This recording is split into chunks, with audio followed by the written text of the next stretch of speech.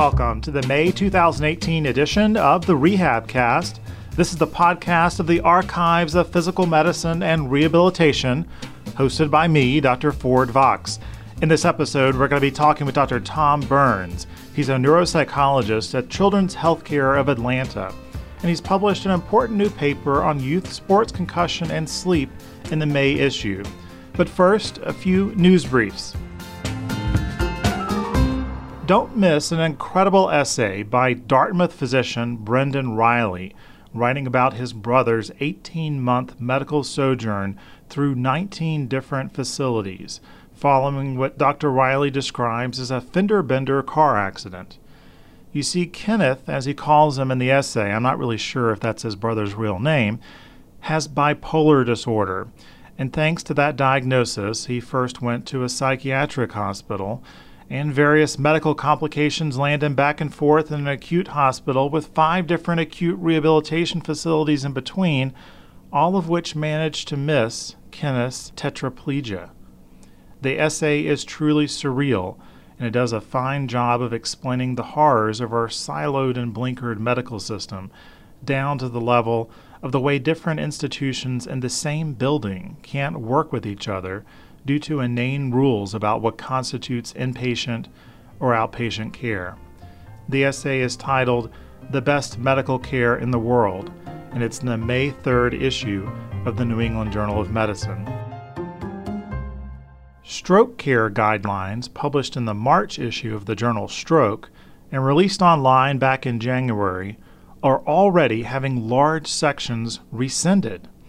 One of the controversies included the way that the new guidelines dealt with dysphagia, something very near and dear to the rehabilitation community. The guidelines weighted screening for dysphagia lowly despite all the practical benefits clinicians see every day. The American Heart Association, which commissioned the guidelines, has pulled back that section of the document along with several others. The guidelines had a laser-like focus on evidence for outcome benefit, and there's simply not enough randomized controlled trial data for many of the rather basic ingredients of preventing aspiration pneumonia. But I'm not sure who wants to conduct or what patient would want to participate in a trial where one arm of patients don't get screened for dysphagia. Now, this latest guidelines battle is part of an all-too-common tug-of-war between evidence-based medicine and our overwhelming lack of good quality data for some of the rather fundamental things that clinicians do. In some cases, guidelines can end up looking absurd and produce documents no clinician ethically thinks they should follow.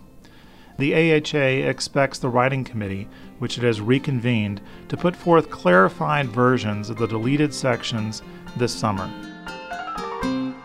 The state of Kansas asked the Trump administration to approve a draconian new Medicaid measure that it had in mind, limiting Medicaid coverage to 3 years for working-age, non-disabled adults. After 3 years, you'd be done, with no more access for the rest of your lifetime. Now, CMS Administrator Seema Verma decided against that proposal. She said, quote, "We seek to create a pathway out of poverty, but we also understand that people's circumstances change, and we must ensure that our programs are sustainable and available to them when they need and qualify for them." A ray of sunshine, I suppose. For many patients in Kansas, this measure would have represented a death sentence. The administration is, however, allowing Kansas to put in place a work requirement. Kansas's governor, Dr. Jeff Collier, is a plastic surgeon, and he said, "While we will not be moving forward with lifetime caps, we are pleased that the administration has been supportive of our efforts to include a work requirement in our Medicaid waiver.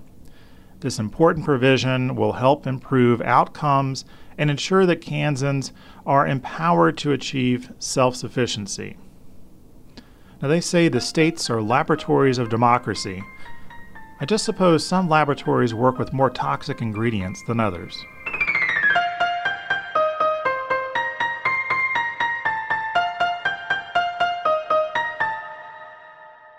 Now it's time for our featured interview.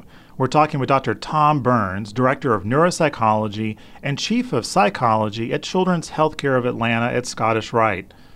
Dr. Burns and his colleagues at CHOA have published on assessment of sleep quality and sleep disturbances during recovery from sports-related concussion in youth athletes. That's in the journal's May issue. Dr. Burns, thanks for joining me on the RehabCast today. Thanks so much. Now, you've been at Children's there for quite a while now. I'm curious how your practice has changed, and certainly there's a lot more attention now to sports concussion. How has that influenced your practice? Sure. I've been at Children's Healthcare of Atlanta for 23 years. I started out on the traumatic brain injury unit and working mostly with severe head trauma.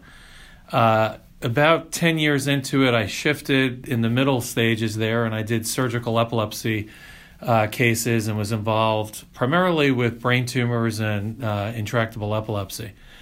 More recently, in the last 5 years, I've kind of shifted back to the brain injury world, and I've been involved with concussion. I became the medical director for concussion research at Children's.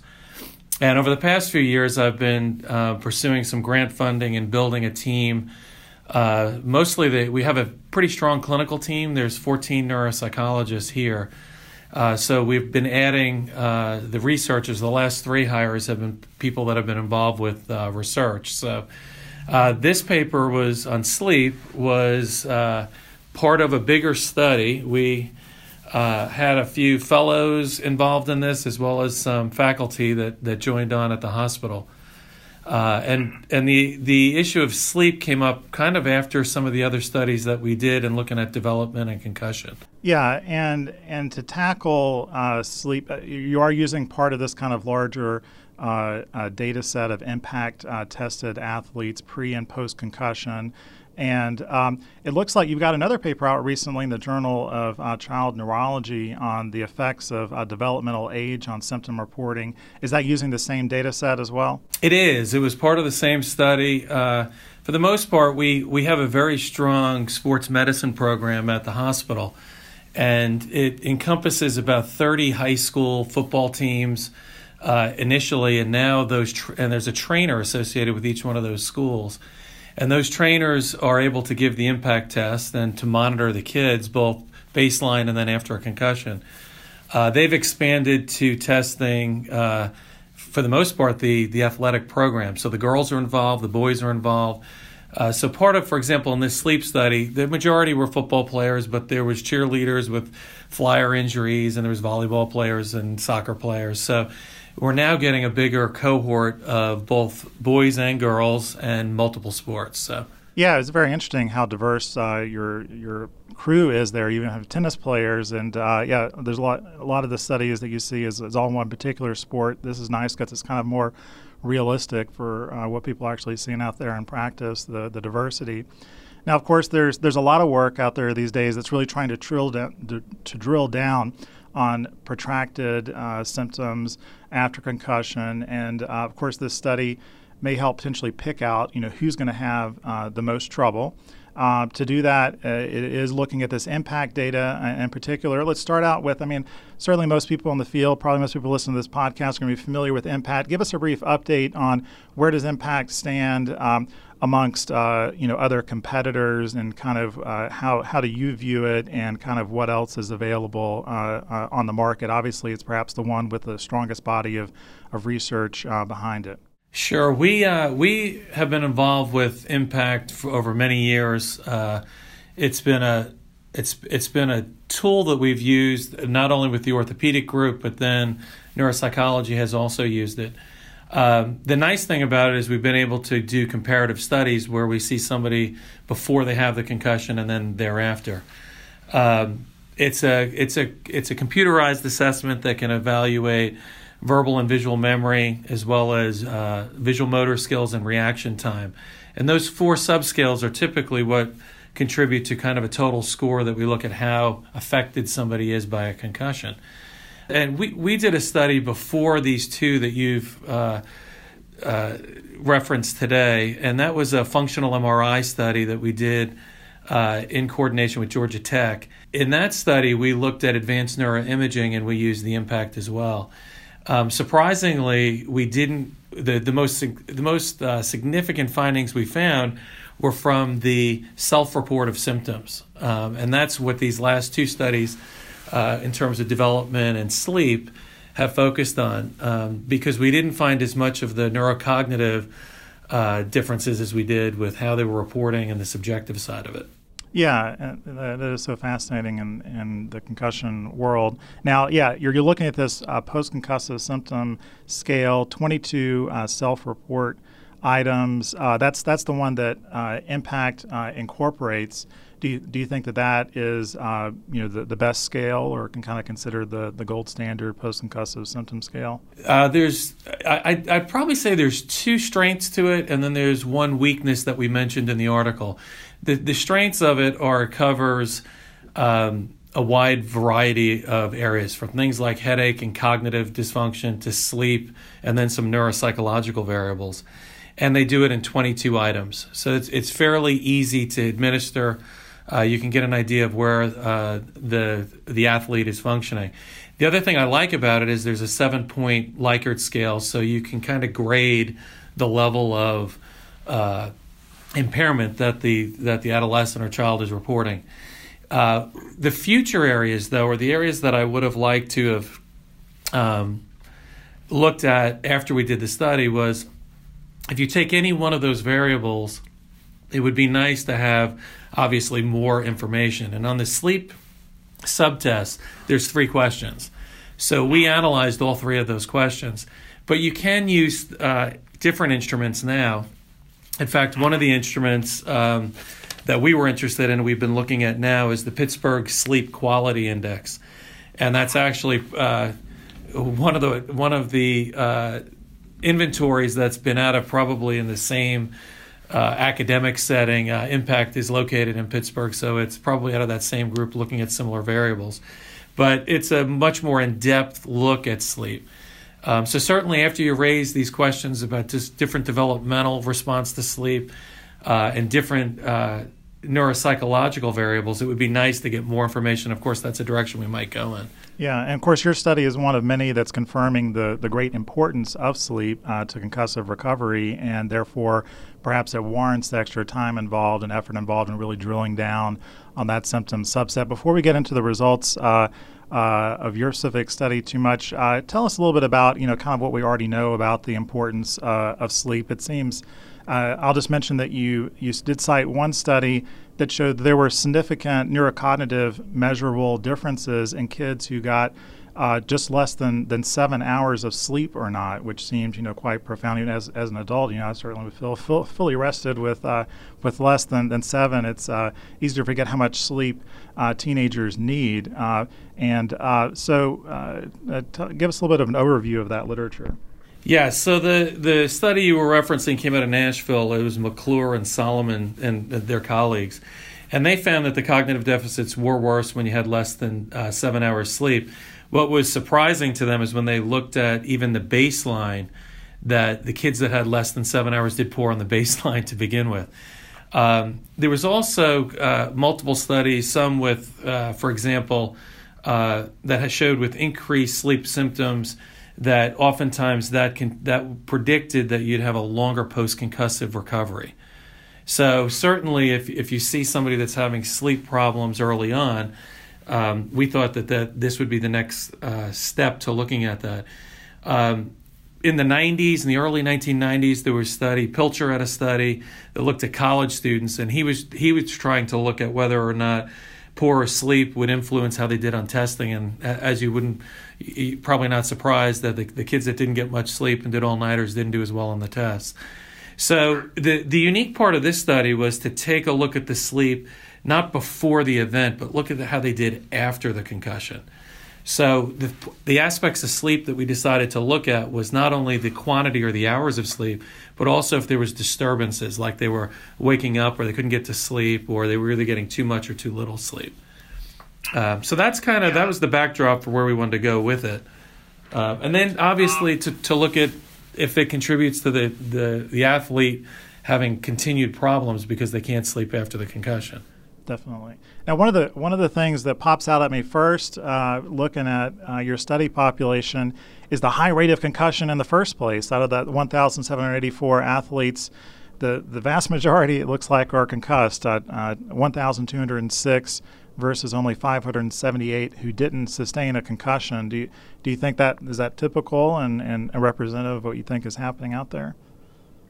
It is, but I also think the awareness of concussion has increased. Every 6 months, it seems like it feels like it doubles. We get more and more, especially the younger children now, because I think a lot of people are concerned, whether that's the NFL sensitivity and the topic there, or with CTE even, or just people being aware of kids getting hit on the head. But our database, we have the majority of them are baselines, and then you have a much smaller percentage that actually go on to become concussed. So that's one of the reasons we start off with a huge number, and then we kind of boil it down. Part of the things that dropped some people out of this study, too, is if they didn't have full data. Some of the kids are at the schools may not have completed how many hours they slept the night before, and if they didn't do that, they were dropped out of it. Sure. Now, so certainly the study centers on understanding the difference between these measures of sleep quantity and sleep disturbances, both self-reported. One is, I gather, a single report measure estimating how much you slept, and sleep disturbances is based on 3 different symptoms. Would you tell us about those? Sure. So the basis on the sleep disturbance was you can't fall asleep, and then the 2 others are just either you're sleeping more than usual or you're sleeping less than usual. And like I said earlier, those are pretty broad topics. It certainly gets at the quality of their sleep, but I'm sure we can get a lot more information with other inventories in the future. Yeah. And you did address this in your paper, but I'm kind of still fascinated by it because I just think, perhaps we underestimate ourselves thinking back of what we were like as kids, but I would be hard-pressed to imagine that I would be accurate if somebody asked me the next day how much I slept or my sleep quality was. But studies have been done and show that the kids are actually somewhat accurate, certainly more so than their parents, right? Yes, they have been. They've been pretty accurate, and in fact, the parents typically think they're getting more sleep than they are, which probably doesn't surprise you with the technology age and kids on phones and so forth. It's interesting. One of the things we thought about here is possibly using some technology, these actimetry, which is similar to what you see on an iWatch or on some of these sports kind of watches that can measure your sleep. And I think there is for the future or the future studies, that might be a great way to objectify the exact phases of sleep and to look at it in more detail. Well, let's get into some of your findings. Certainly, they seem to be split along these 2 prongs of sleep quantity versus disturbances.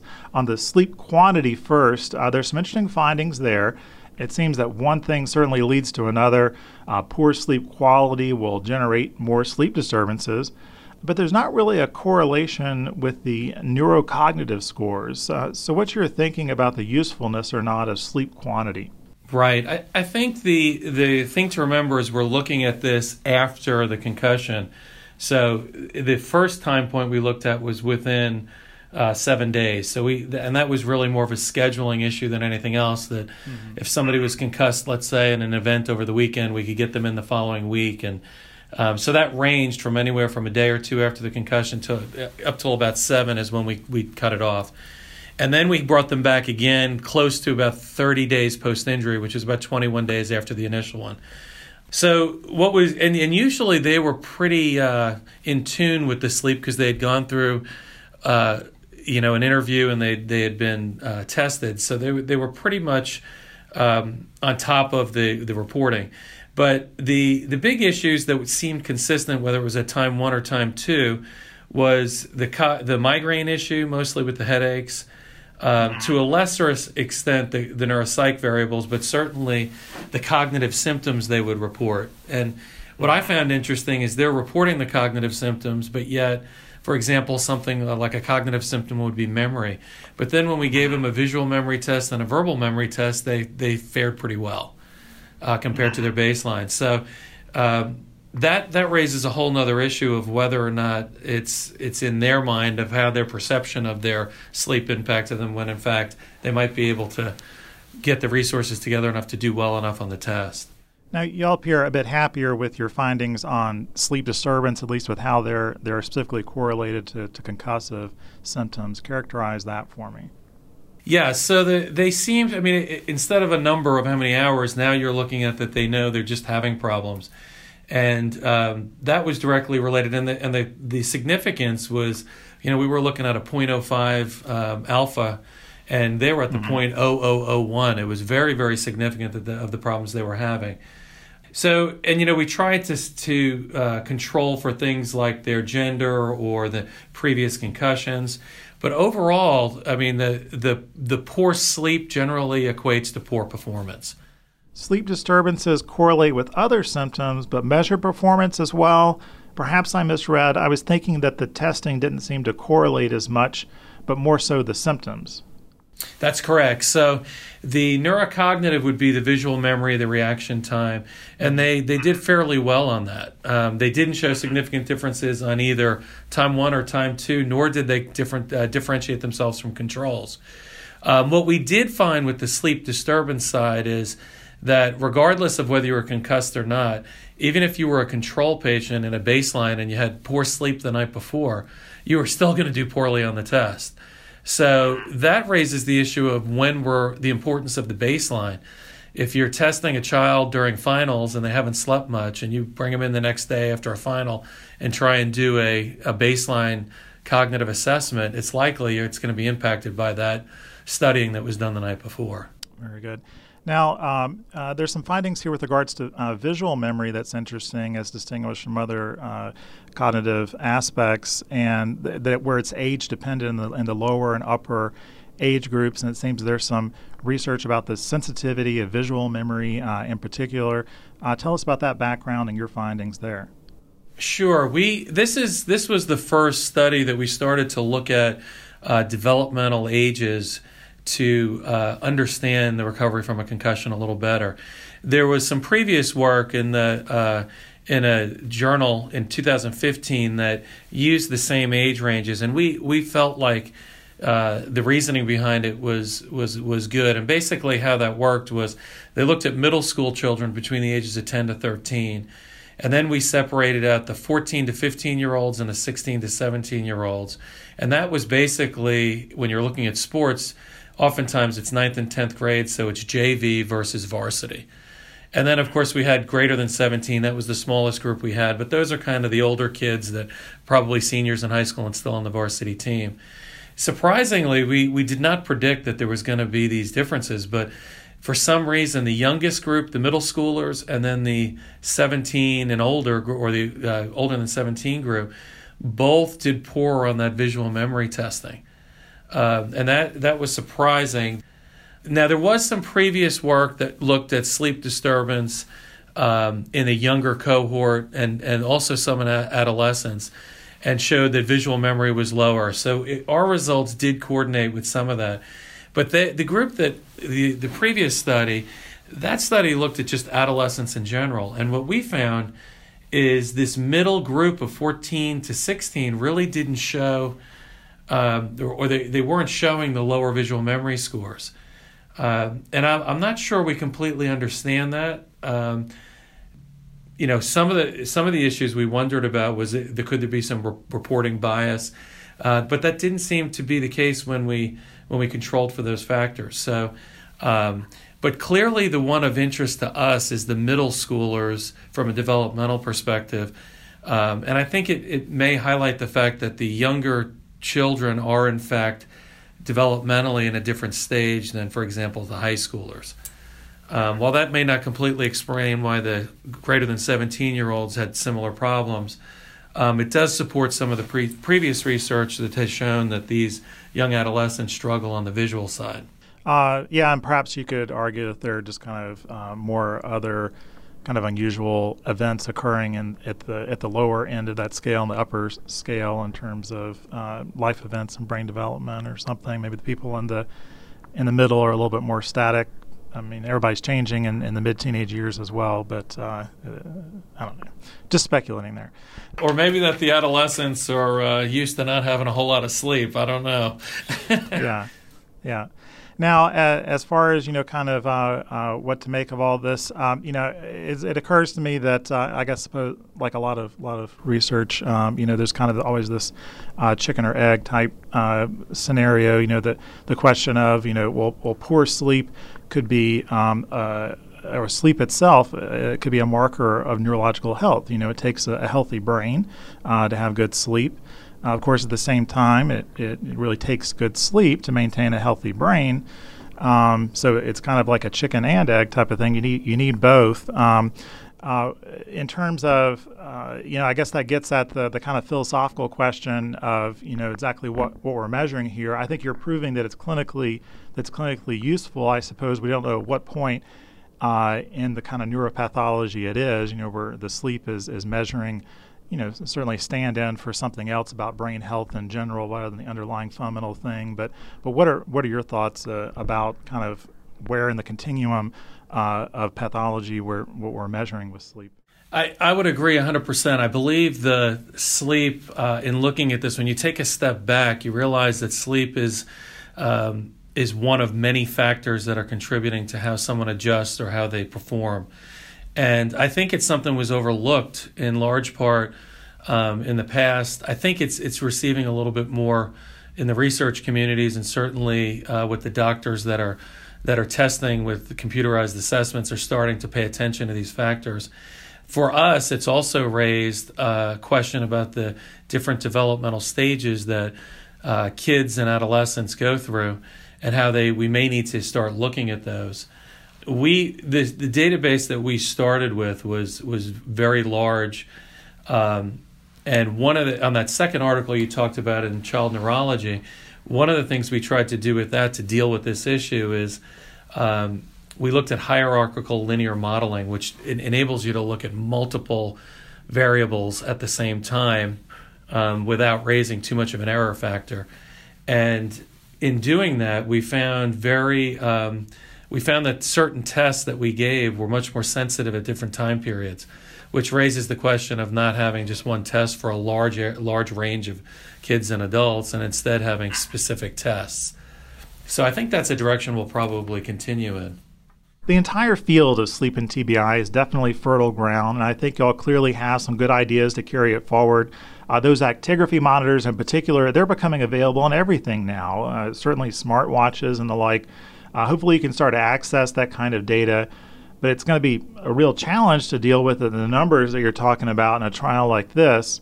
It seems like, though, you're on the verge of really influencing things clinically, like maybe the impact scale itself, into beefing up those sleep query sections. Hopefully, ultimately, we're going to get a lot better at identifying who's going to have a protracted recovery. Certainly also a hard question trying to figure out what to do about that.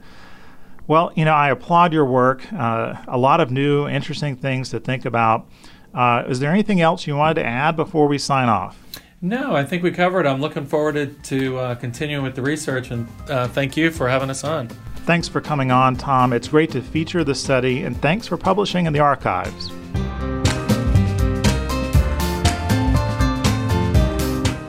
And that's it for this May issue of the RehabCast, brought to you by the Archives of Physical Medicine and Rehabilitation.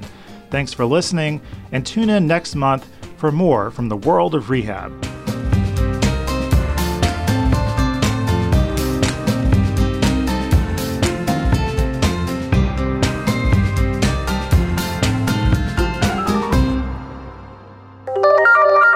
This podcast is brought to you by ACRM, the American Congress of Rehabilitation Medicine.